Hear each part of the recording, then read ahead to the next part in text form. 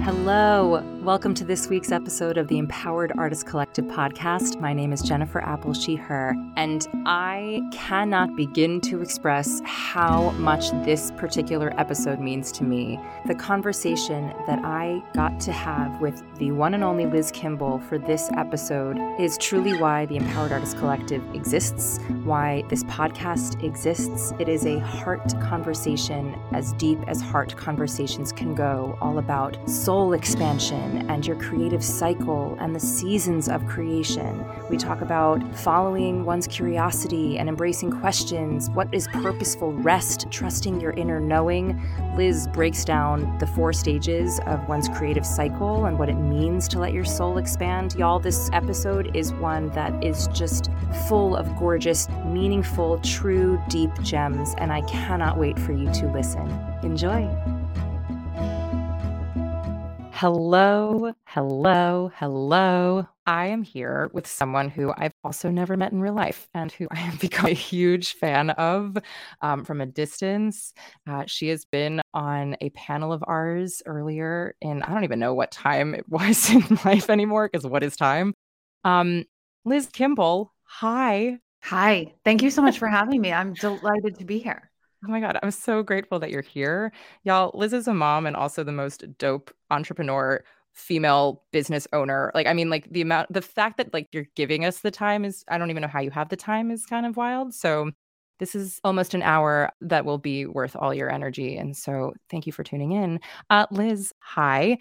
I'd love for you to introduce yourself today. Who are you today for anyone who is listening? Hi, everyone. I am...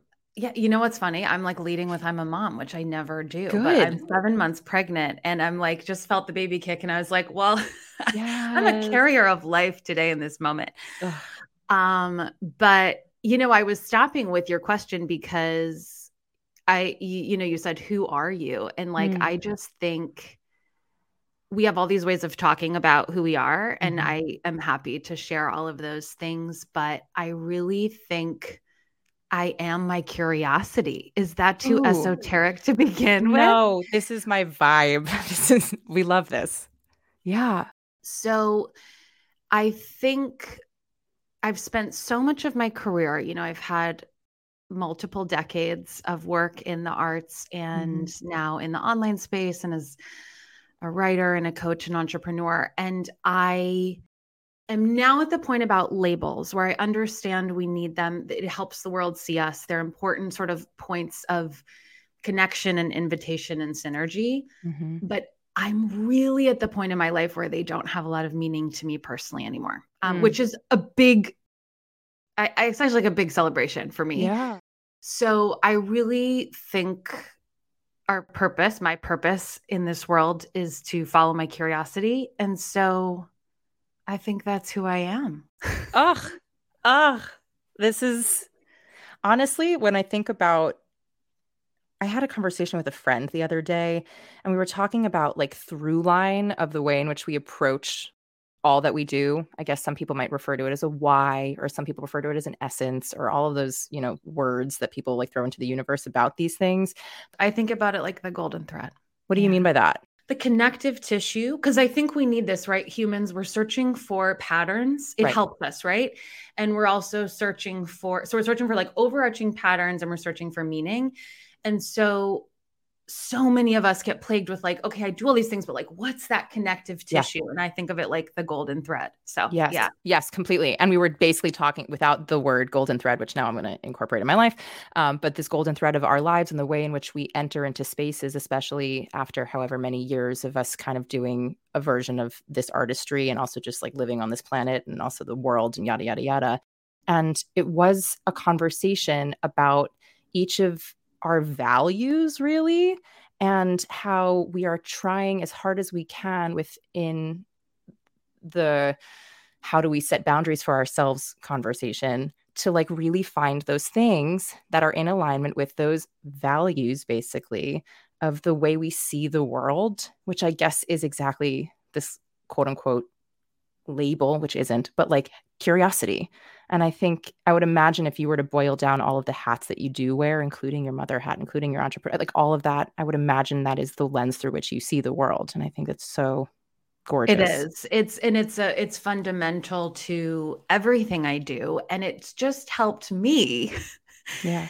to free myself. I had this, I love life paths, like this is sort of on the sort of largest level of my work, right? I'm like so interested in the soul and how the soul is sort of on this journey. And one of the privileges of my work is that I work with people for, over time, so that I really get to sort of look at the constellation of their larger journey and see what's, it's so interesting to see how the soul is revealing itself and developing as you go. But the freeing thing for me was to identify that, like, I really think questions are bigger than careers. Mm-hmm. And because when I started to look at, like, I started out in my work as a dancer, and then I was an actor and a director for the first decade. And then now I do all the things I do now. The questions I've been asking haven't been that different. I mean, they've evolved, but I think to sort of see the things that I'm drawn to, I think we are all here to ask like a set of questions. And that set of questions that you ask that's the unrepeatable thing. That's the thing that nobody else in the history of time will ask, in the way that you do and with the eyes that you have. Yeah. And so, and I personally am like such a, I wouldn't call myself a contrarian. I'm just very interested in not doing what the culture says, or like most of the culture. And I think we have a sort of a cult of certainty right now, kind of where we are, of sort of this, like, where we sort of go to the church of like, I have to know the answer, and we have to sell the answer, and answers make us feel safe. And the reason I love working with creators and knowledge workers who, in my opinion, do the same thing, which is ask the questions that take us into the future, is like, you are willing to ask questions that don't have answers. And I think that's like the bravest thing anyone can do in the world. And I really think it's what all art making is about. But I didn't know that for the first decade of my art career. And now it's just so freeing to really let myself use that as my compass. And it is on the good days, Jennifer, how I will make decisions. Yeah. Do you go from a place of just for your own self, and then we can venture into the way you work with others, but for your own self, is it like you wake up one day or in the morning and you're like, these are my questions today, and how am I going to see what comes? Or is it more like while you are doing your day and going about your day, a moment will happen where a question will be sparked, and then it's like, wait, let me think, and then navigate?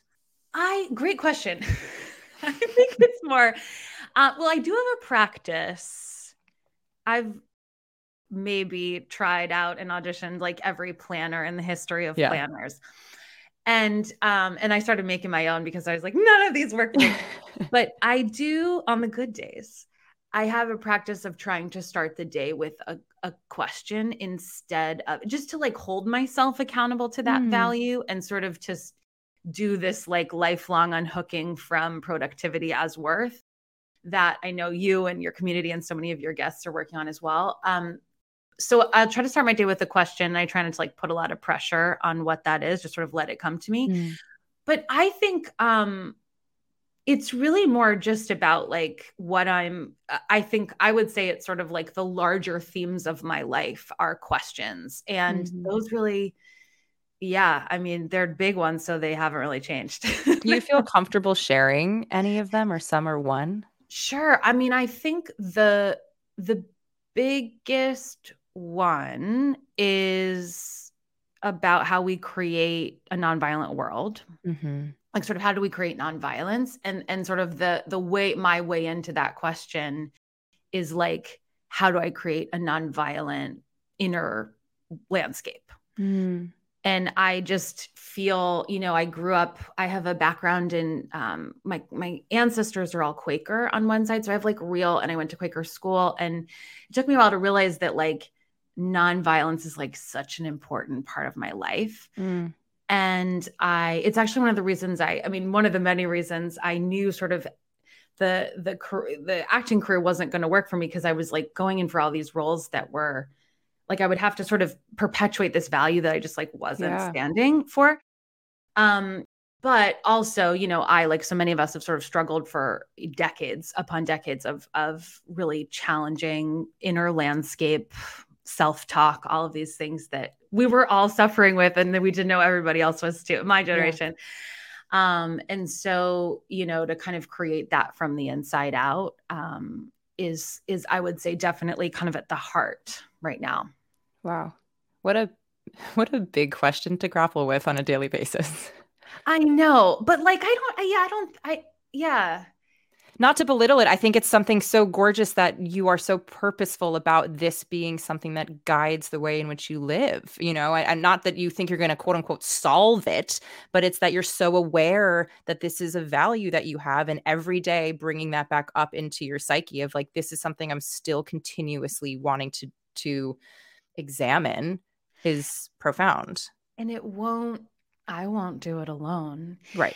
And I think it's something I've come to recently, and this is really true for a lot of the people I work with. And so I imagine like I'm curious if this lands with your audience, but like, we have felt so long, like whatever it is too much. So if it's like, my ideas are too much, they're too big, they're too, I can't talk about nonviolence. Like, how dare I don't have the street cred. I don't work at the UN.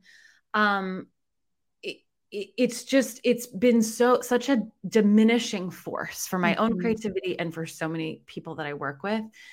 And so I think I've been working on giving myself permission to be like, if you believe that, believe it. Believe it, talk about it and say it. Yeah. And feel the vulnerability in the moment. Because instead it's like you sort of having these depth-filled conversations with yourself over here in your corner, being like, when am I going to find, people who want to talk about the things I want to talk about in life? And then you start talking about them and you're like, oh, we actually all kind of have this like unbridled enthusiasm. We've just been coached out of it by the culture. Yeah. Well, it's also, once you name it, it becomes real. Once you put it into the world in some way, whether it's verbally or physically or sharing with another human, it takes up space in a way that isn't just occupying space in your brain. And so then you're held in some way, in a good way, I would say, accountable for the fact that this is something that you actually believe and want and need. Totally. And it releases energy. So like, if you're holding it to yourself for so long, at a certain point, there's an energy cost. And so I find there's an energy release when you sort of have been marinating on that thing for so long and incubating it. So yeah. I would say, I'm not a therapist, but like, I feel like that in my brain is akin to catharsis, right? Where you have a moment of catharsis, or it's like after you've cried and you're like, oh, I needed that. And the holding on, the release of that tension, of that valve that you've been holding on so much, all of a sudden it becomes like, oh, there's a breath there that wasn't before. And it's also letting the creative cycle have it's letting the creativity cycle sort of have its full arc of completion. So like you incubate ideas and stories, and then you actualize them. And then by bringing them out, like it can only go as far in you. You have to then take it out so that the creative work itself can experience the full cycle, but also so that, you can experience that as the creator, because you are changed once you let any idea or story out of you. Yeah. Well, I'd love to transition then into, you just talked about the creative cycle. For those listening, what is that?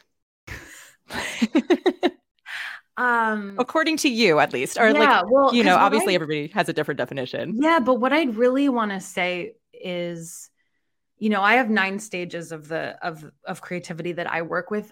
Just because it helps me have landmarks, but I do think that the most powerful thing we can do as creators is just be a scientist of our own process. And so most likely your creativity cycle might be a little bit different. It's really unique to you. And so I think, we've been taught for so many years by a really specific set of voices around larger principles of creativity and on the artistic process itself. And I felt so long like they don't always resonate with me. And that's also because they weren't necessarily created with my body and experience in mind. So I think your creativity cycle is totally unique to you. But I can sort of like distill it down to 4 stages, which I think are a little bit less than the 9 stages. But the first stage, I think, and this is something we don't talk about a lot culturally, is this stage of becoming. And it's a cycle, by the way, so it's like never ending. Yeah. And I really actually think it's sort of a spiral, because each time you go through a creativity cycle, you learn and you kind of spiral upwards. But I think the becoming stage, and we could align this with the season of winter, is like, it's the stage before you have the answers. It's the stage before the thing is formed or defined.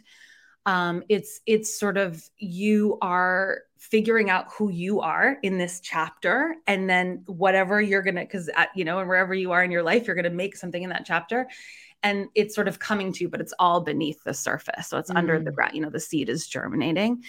And then I think the next stage is really like the creation stage, the stage where it actualizes, and that we can sort of break down into other stages. But I think, sort of wholly, right? You make the thing, the thing that's coming out of you, you actualize whatever sort of that has been revealed to you in the becoming process. And that can align with spring, if you like the seasons. And then I think of this stage called, I call it the luminosity phase, which is really the phase of like, so you've created something and now it's time to, and I think of it as a gift, like it's time to take this gift into the world and find who's meant to receive it. And that, we could also talk about this as marketing and like visibility and all this stuff that has a really high emotional charge for so many people, rightly so. But like at its essence, you've made something and now it's time to sort of shine it out through you, and sort of through your shining to find the rightful audience. And then, the last stage I really think about, and I've worked on this a lot, I think, is sort of figuring out how we talk about it, because it's really like a stage of completion, rest, and integration. So I call it the integration stage, but like that's in flux, honestly. It's like in workshop. But after, so you've created something, you've taken it to your audience, something has happened, so they've given you a gift back, and then now everyone's changed because of it. And now it's like, we have to listen for what that change is. We have to process that change. We have to rest for to be able to repeat a cycle again. And I think also to feel the space of like, I'm no longer holding on to this creation. So we could think of this like the fall season. And, I'm like just jumping metaphors, but it's, if you think about a birth, like it's also like the postpartum phase where like we have to experience, for some of us, right, the grief of I'm no longer carrying the thing. And that stage was like never talked about in my training. But I was always like, why do I go through these cycles of grief in creativity? And so I'm really passionate about sort of making space for that process, because I think it's looped into some of the high levels of burnout that we all experience when we sort of skip that phase. Oh, yeah. Well, first of all, thank you for sharing that. Oh, sure. I feel like it's a really wonderful way to kind of compartmentalize one's process without feeling beholden to it, right? Because I imagine each of those phases could take months, years, like decades in theory, about things that you need to ruminate on and the way in which you even decide to potentially do the creation of it. So it could take a week, right? Like depending on what you're working on, or it could take 10 years. So it's just like, I think it's nice to have some landmarks and then know that, first of all, we're all in multiple of these stages most of the time at one time. It's kind of interesting to think about, like, what season am I in with this particular project? It just like helps you not feel so forced, like, oh, I'm supposed to be in the luminosity phase, when no, like I just need to let this thing sprout and germinate and figure out what it is first. Yeah. But I think, it happens like when I write a blog post, and then it happens when, you build a body of work over 10 years. Yeah. Ooh, I'm going to be marinating on this within the various things that I'm doing in my current life forever. But I want to kind of now talk about this last phase that I know we can call it whatever as you ruminate on what it actually is. But I think know integration for now, but come back to me. I think there'll be a I think about the word for me that's been ringing in my ears the past couple of weeks for a lot of things has been alignment. And this idea of like when something is kind of fully in you from your head to your toes and the way that it feels inside of you, in addition to the impact that it has on your emotional life and your psyche and all of those things, just kind of being in alignment from it. I guess I'd love to kind of go there for a moment, because it is something that we don't talk about, whether it's you've come off of a show and you've had your show family, or you've been living in a different place, if you've gone on a contract and then you come back to quote unquote normalcy, and like, what is that really? Was that not normal what you were doing, and really getting back into a grind, or is that the healthy part, or what is really real to one after something is completed? And I guess I would love to hear a little bit more from you about, as you've worked with artists going through their cycles, right? Because you block people for a long time, as you were saying. What have you found to be some of the things that have been beneficial? Obviously, it's an individualized situation, but some tools or ways to exist while in that phase when it can feel overwhelming, or a burnout situation, or any of those really heavy potential, I don't have the word for it, but like feelings, I guess. I first want to say that this is so culturally uncomfortable for many of us that I'm horrible at this stage. Most everyone I work with, if I talk to them about the phases of creativity, they're like, what is that even? I don't even do that. Yeah. So I think we're so at the beginning in Western culture, in like the culture sort of we're engaged in, of even acknowledging that the idea of any of the stuff that's going to come up here, release, grief, rest, restoration, that transitional space. Like I think of it as like the space between who you've been and who you're becoming. Because any good creative project is going to become you. It's going to take you to your next evolution of self. And I was never used to thinking of it that way. I was just like, well, check, I have another, show on my resume. I'm like a little bit more impressive, and like maybe people will like me more. Yeah. No, it's very real.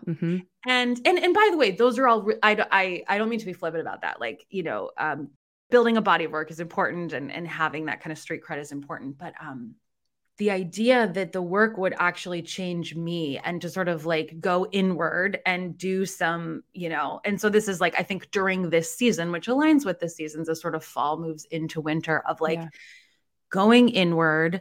It's a great time for like journaling and reflection and talking with trusted sources, like those people on the inside who you really have trust with. And then I would also say like using creativity as sort of mental health practice here, but not necessarily as like I'm kind of producing on a really kind of intense deadline schedule at this time. So this is also like wildly, like, I mean, I call it non-results oriented creativity, which is like, we know this when we're ages 2 to 5. And then most of us like don't really get to engage with it sometimes ever in our lives. Or, if you go to grad school, sometimes you get to like go back to that. But I think it's a great time to sort of just let creativity support you, like be a soft place to land, instead of a place where there's a lot at stake. And yeah, so I guess like number one is like acknowledging that this may be really uncomfortable for you, because it sure is for me. And I just went through this because I just created this incubator, and it was, it's really like a sort of arc of study and a course, but I was so in love with every day that I was making it, and sort of, I love long form creative projects. Like I always will. And once it was over, I was like, what the F do I do with myself? I mean, I had all these goals, and But I think I was like, I wasn't quite ready to jump into the next project. And so I think just knowing that like things like puttering, things like having days where you feel like you're just kind of aimless, that's the creative process happening. That's integration happening. Those are actually seeding your next ideas, even though it's such a big mental leap for those of us who are wired to produce. Yeah. But I do know I've been doing this for long enough. And I think we can all find a place in our lives you can trust. We're like, oh yeah, that day that felt like nothing, that fall that felt like nothing, those weeks that felt like nothing, things are happening. This is the mystery in the process, which brings tears to my eyes to talk about, because like, I think, this part of the creative process that is beyond explanation, this is where we have to put our just trust in that place, trust creativity, let her hold you at this point. This is the place where you get to be held. And grief is human. We can't do great work without grief and terror and rage. So those things might come up too. Loss. If you feel like you've lost a limb, that's because you probably, you've lost a creative limb. You have. Yeah. And it's like the culture doesn't want you here. The culture only wants before and after. So the culture wants, your dream, and then the culture wants the dream actualized. And the culture loves you in either of those places. And the culture refuses to see this place. So if you feel invisible, that's the culture doing its job upholding the status quo, but also invisibility here is not necessarily, it's actually good potentially, because you kind of need a place where you don't need to be on right now. Those are some thoughts. I mean, I'm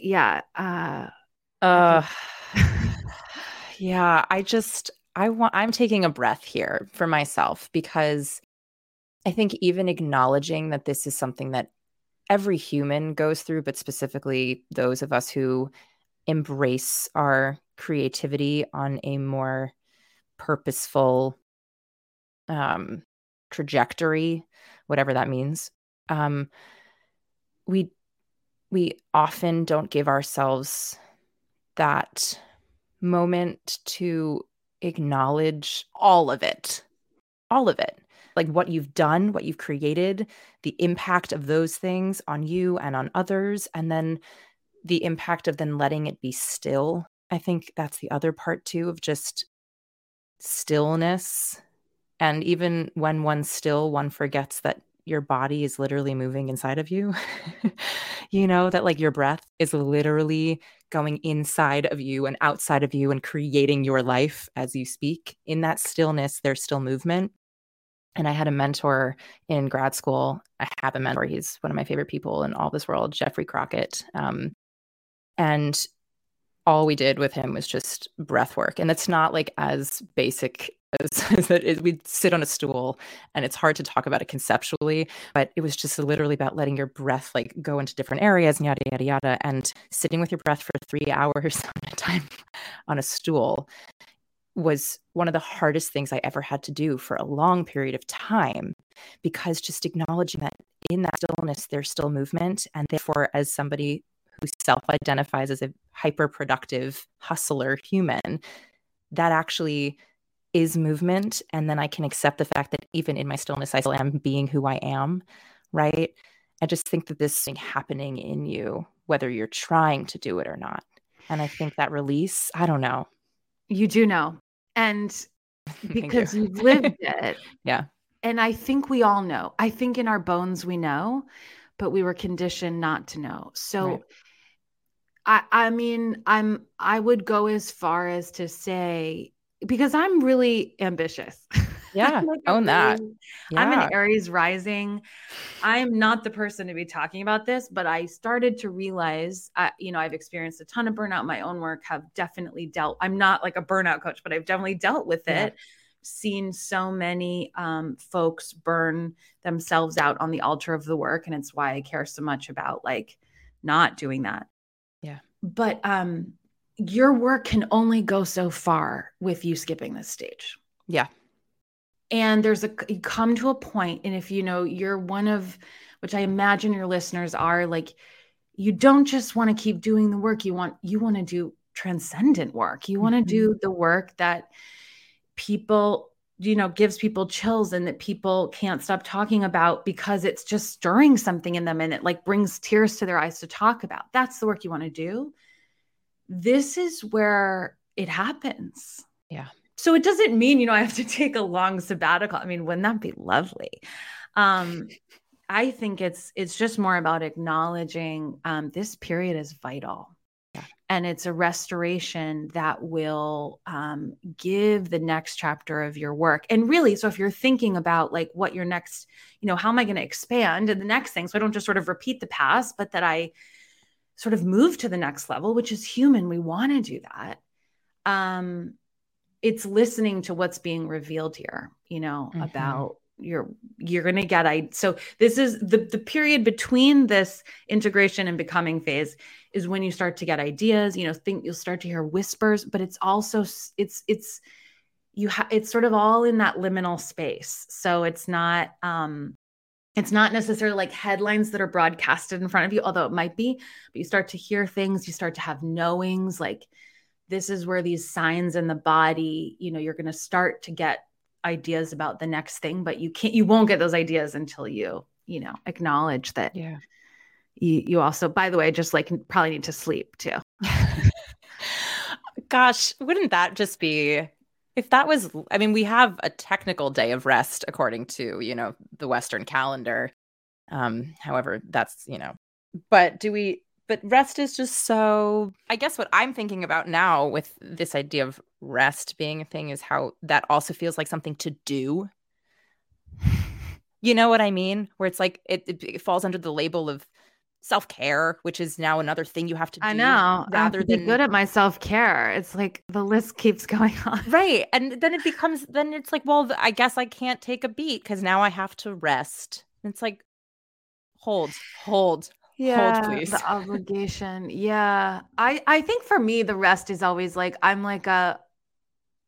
just never wanted to go to bed when I was a kid because I was like, life is happening. Like, I love life. Like, what if something exciting happens and I miss it? It's very FOMO, but kind of like an earnest FOMO. Mm-hmm. And I still feel that way with rest, is like, I can't believe I have to spend all this time in my life sleeping. Like, there's so much life to live. There's so many books to read. But I think so. This idea that we're in a relationship with our creativity, and however you want to conceive of it, I think of, it's helped me. I like personify everything. The creativity is like this wild mistress. She is to me. She feels like that to me because she doesn't sort of follow any rules.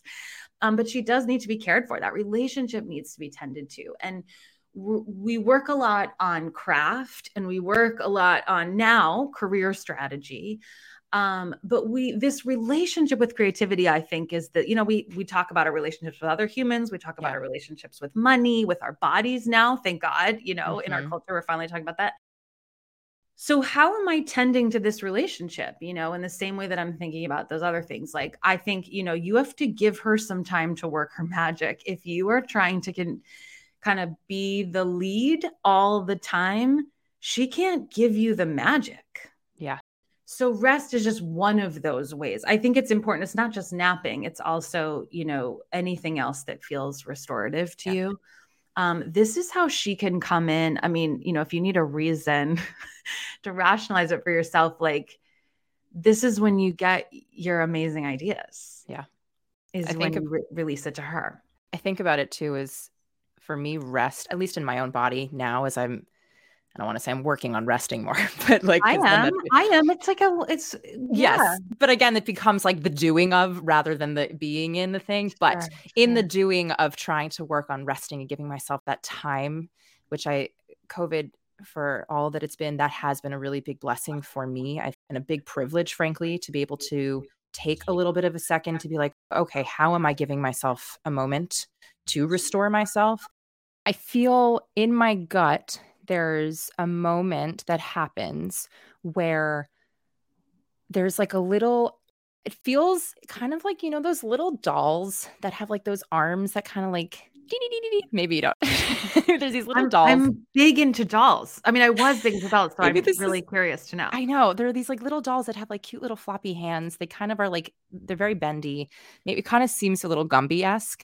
Anyway, it feels kind of like that, like little bit of movement in my stomach that doesn't feel tied to anything except for, I would say, like it feels like light, or it feels like excitement that isn't fully energized. And it's like that makes me feel like I need to just walk, or, hey, it's cool to go outside just for a moment. And it's nothing big, but in that little doll waving excitement light moment, there is something very restful about trusting that my body knew what it needed and giving it to myself. And that has been a really interesting pivot of what rest is, rather than, oh, I'm lying on my couch and watching Netflix, which, don't get me wrong, I love to do and very much need. And also going to sleep at a reasonable hour, whatever that is when I'm a night owl, right?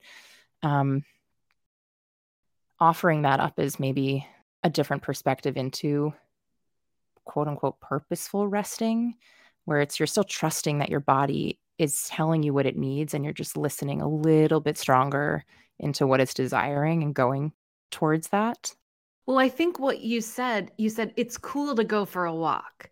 So what I heard there was like there was some point in your life or some part of you that didn't think it's okay Oh, to yeah. go for a walk. And I know we're talking really granularly here, but we're really conditioned not to stop. So it's interrupting it and saying, not only is it cool to go for a walk or listen to whatever my bones and body are telling me, it's exactly what I need for my process. I know what my process needs, not somebody else.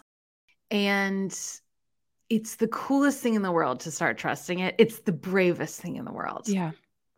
But it's when it can start to get fun and wild. I mean, you're really, like I really built a career. I made up a career. Like I really have sort of charted my own course at a certain point in my life. And it's all just new levels of trusting whatever that voice is. So if it's your body, if it's your soul telling you, don't take that ballet scholarship, whatever it is, like all the voice, it's such a wild ride, but it gets funner. Yeah. No, yeah, More completely. fun.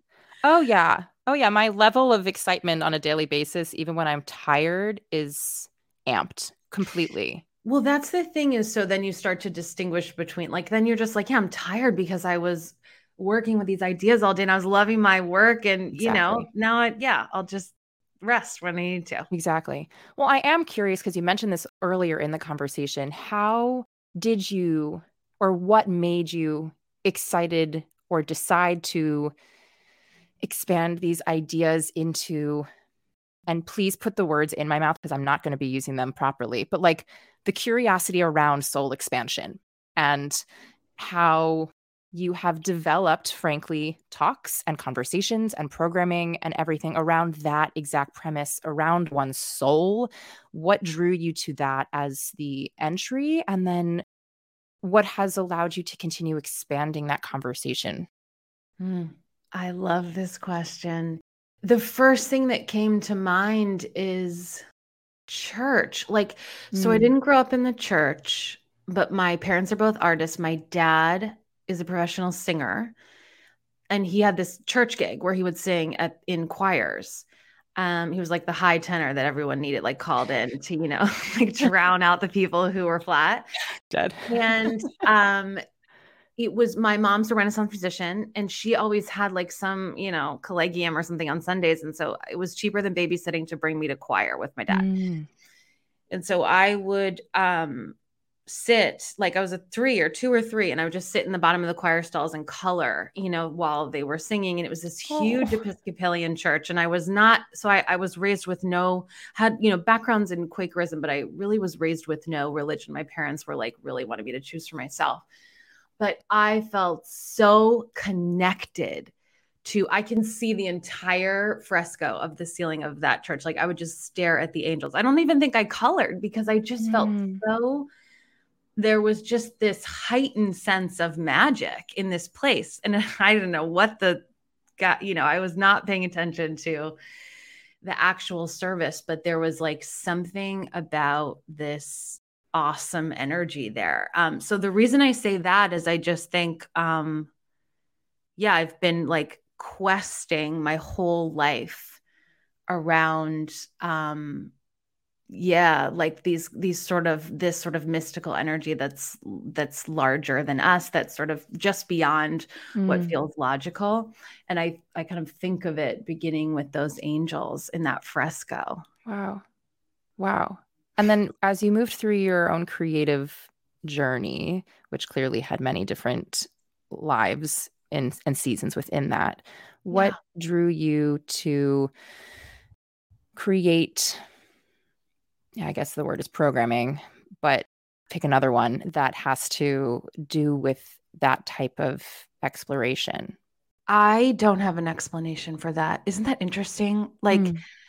I have just kept making decisions, and the decisions were always made out of points of, for me, it's like total angst. It's months of crying and bathroom floor moments and talking the ear, like talking too long to the people that I love about like, what am I going to do next? And to the point where you're like, they're done with this conversation. So I would say, also, because what I do now, like specifically, I mean, literally wasn't a career in sort of the sense we know when we were growing up. But so anyway, it was just sort of following, and I think this personal question, this personal curiosity I've always had is like, how can I be useful? Like, I want to sort of be the most use I can possibly be in this lifetime. And so that question has been sort of a driver for me to sort of think like, okay, I'm glad I had an acting career, and it was like, it taught me so many things and I learned so much from it. But I was going through this period where I was like, I know there is more of me to be utilized. There's just so much more, but that's all I knew. I mean, I didn't know a coaching field existed. I didn't know what we might call as sort of thought leadership, or like that you could just speak about your ideas and people would listen. Yeah. I didn't know, other than like sort of formal academia, which is what I thought my path was going to be. Because that was sort of the only place I knew where you could sort of be doing these things. But I didn't know any of that existed. So it all began with the question of just like, I was at an audition and I looked around the room at 100 women who looked just like me, who I knew were going to do just as great a job, but perhaps better than me at this particular audition. I was like, I know there's just the next, I could be more useful. And so that question kind of drove me to a bunch of breakdowns, which then drove me to, a bunch of like very synchronous, lots of synchronicity around different opportunities that then led to where I am now. What has been you can take this however you want. What has been your greatest accomplishment in that work for you? I think, wow, never thought about that. Because I guess it's an inner accomplishment. I think is sourcing and using my voice in a way that feels, and stubbornly so, authentic to myself. So I exist in the digital world a lot. I have a lot of colleagues here. I study it in many ways. And I also have like a lot of opinions about digital entrepreneurship and entrepreneurship in general. And so I resist so much of where kind of the field is going and where things, to a fault, in that like I refuse to do certain things because I just think they're sort of unethical or whatever it is. Yeah. But I'm proud. That's also my greatest accomplishment, I think, is building an entire ecosystem that I honestly can't wait to get up in the morning for, that sustains me and my family, and that I feel pretty much across the board 100% like it's the truest expression of me. So it's built on truth. And that, I would say, is the biggest accomplishment to me. Yes. Yes, take a moment and like receive that Yeah. for yourself. You've Yeah. created I a don't have whole, to do things I don't want to do. yeah. But what a gift you've given yourself, and also, frankly, the bravery it takes as a woman, specifically in a Western culture, but as someone for whom this type of living is really quite stacked against. I mean, generally for people, but to be able to wake up every day for the most part and be excited about the work that you do and know that you are living within your purpose and your values, and you still get to push yourself in creative ways that you might not have even thought were possible. And you get to do so sustaining your family and giving in that way also. I mean, like, what a wonderful thing. And to know that every day you can go to bed knowing that you were real and authentic and honest with yourself. Like, what a Yeah. cool thing. I think it is pretty rad. I mean, you get in Yeah. the weeds, but it is, I know, and I spent so many of my early years. So I just want to say this to anyone who may be asking questions, because it always comes in the form of like, it'll come in the form of a question, or it'll come in the form of angst, or it'll come in the form of deep self-doubt. So deep self-doubt is a sign that you're on the edge of expansion, but it doesn't feel that way. You just feel horrible all day long. I get it. It's like, trust that though. Trust the unbearable self-doubt, trust the unbearable angst, because listening to that is how I can say all this. And if I didn't listen to it, I would have continued to do things that felt good, but they weren't the heart of it. They weren't ikigai is the Japanese word for it, but like your reason for being. Yeah. Because they were more acceptable to people that I knew. They were sort of more formally accepted in the culture that I had been raised in, all of those things, right? Like to sort of package myself in a way that made more sense, that carried the narrative that I had been living. Like I trained for 20 years as a ballet dancer. To complete that storyline, I should have entered a ballet company. Like that's how that's the classic ending. So it takes so much courage to be like, oh my God, I'm not going to end it that way. Yeah. That's not my ending. Yeah. But yeah, so I just want to say that to anyone, because I've just been there, and those periods they're going to lead you to something that's truer. Yeah. And therefore more you. Yeah. Which is abstract, but it's real, and it's not tied to other people. It's really just like your inner, Glennon Doyle says, like your inner knowing. Yeah. And it's totally. that, and that can be really hard to want to lean into, because it feels scary. It's scary, the unknown and the trust. And you usually are going to have to shed. It's interesting. Like we started talking in this conversation about sort of identities, like who are you? Usually at these points, which I think are like total sacred points, right, of your life, where, you might be experiencing, whether it's like an exciting call to expansion or like massive self-doubt, whatever it is, you're going to have to shed most likely some identities, and you're going to have to kind of explore some new parts of yourself, or new, like, I think, that inner crowd that lives inside of us, like new parts are like raising their hand. Yeah. And they're like, hello, I'd really like to be attended to. I've got some great stuff for you.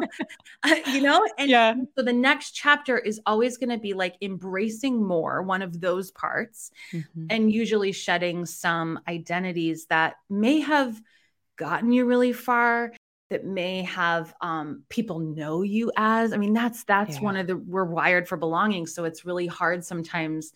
It took me years to let go of the identity of being a dancer, because my entire being was wrapped up in it. Oof, this just hit me in a way I wasn't expecting.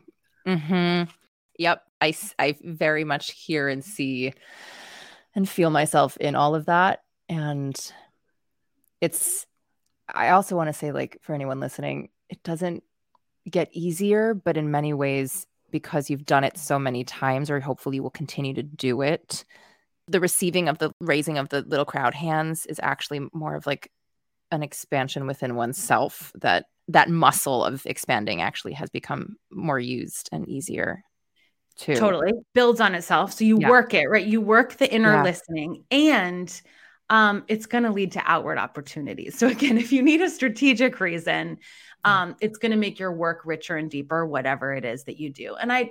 So when you shed and like when you have to sort of, I wouldn't even say it's shedding an identity. It's just detaching from it a little bit.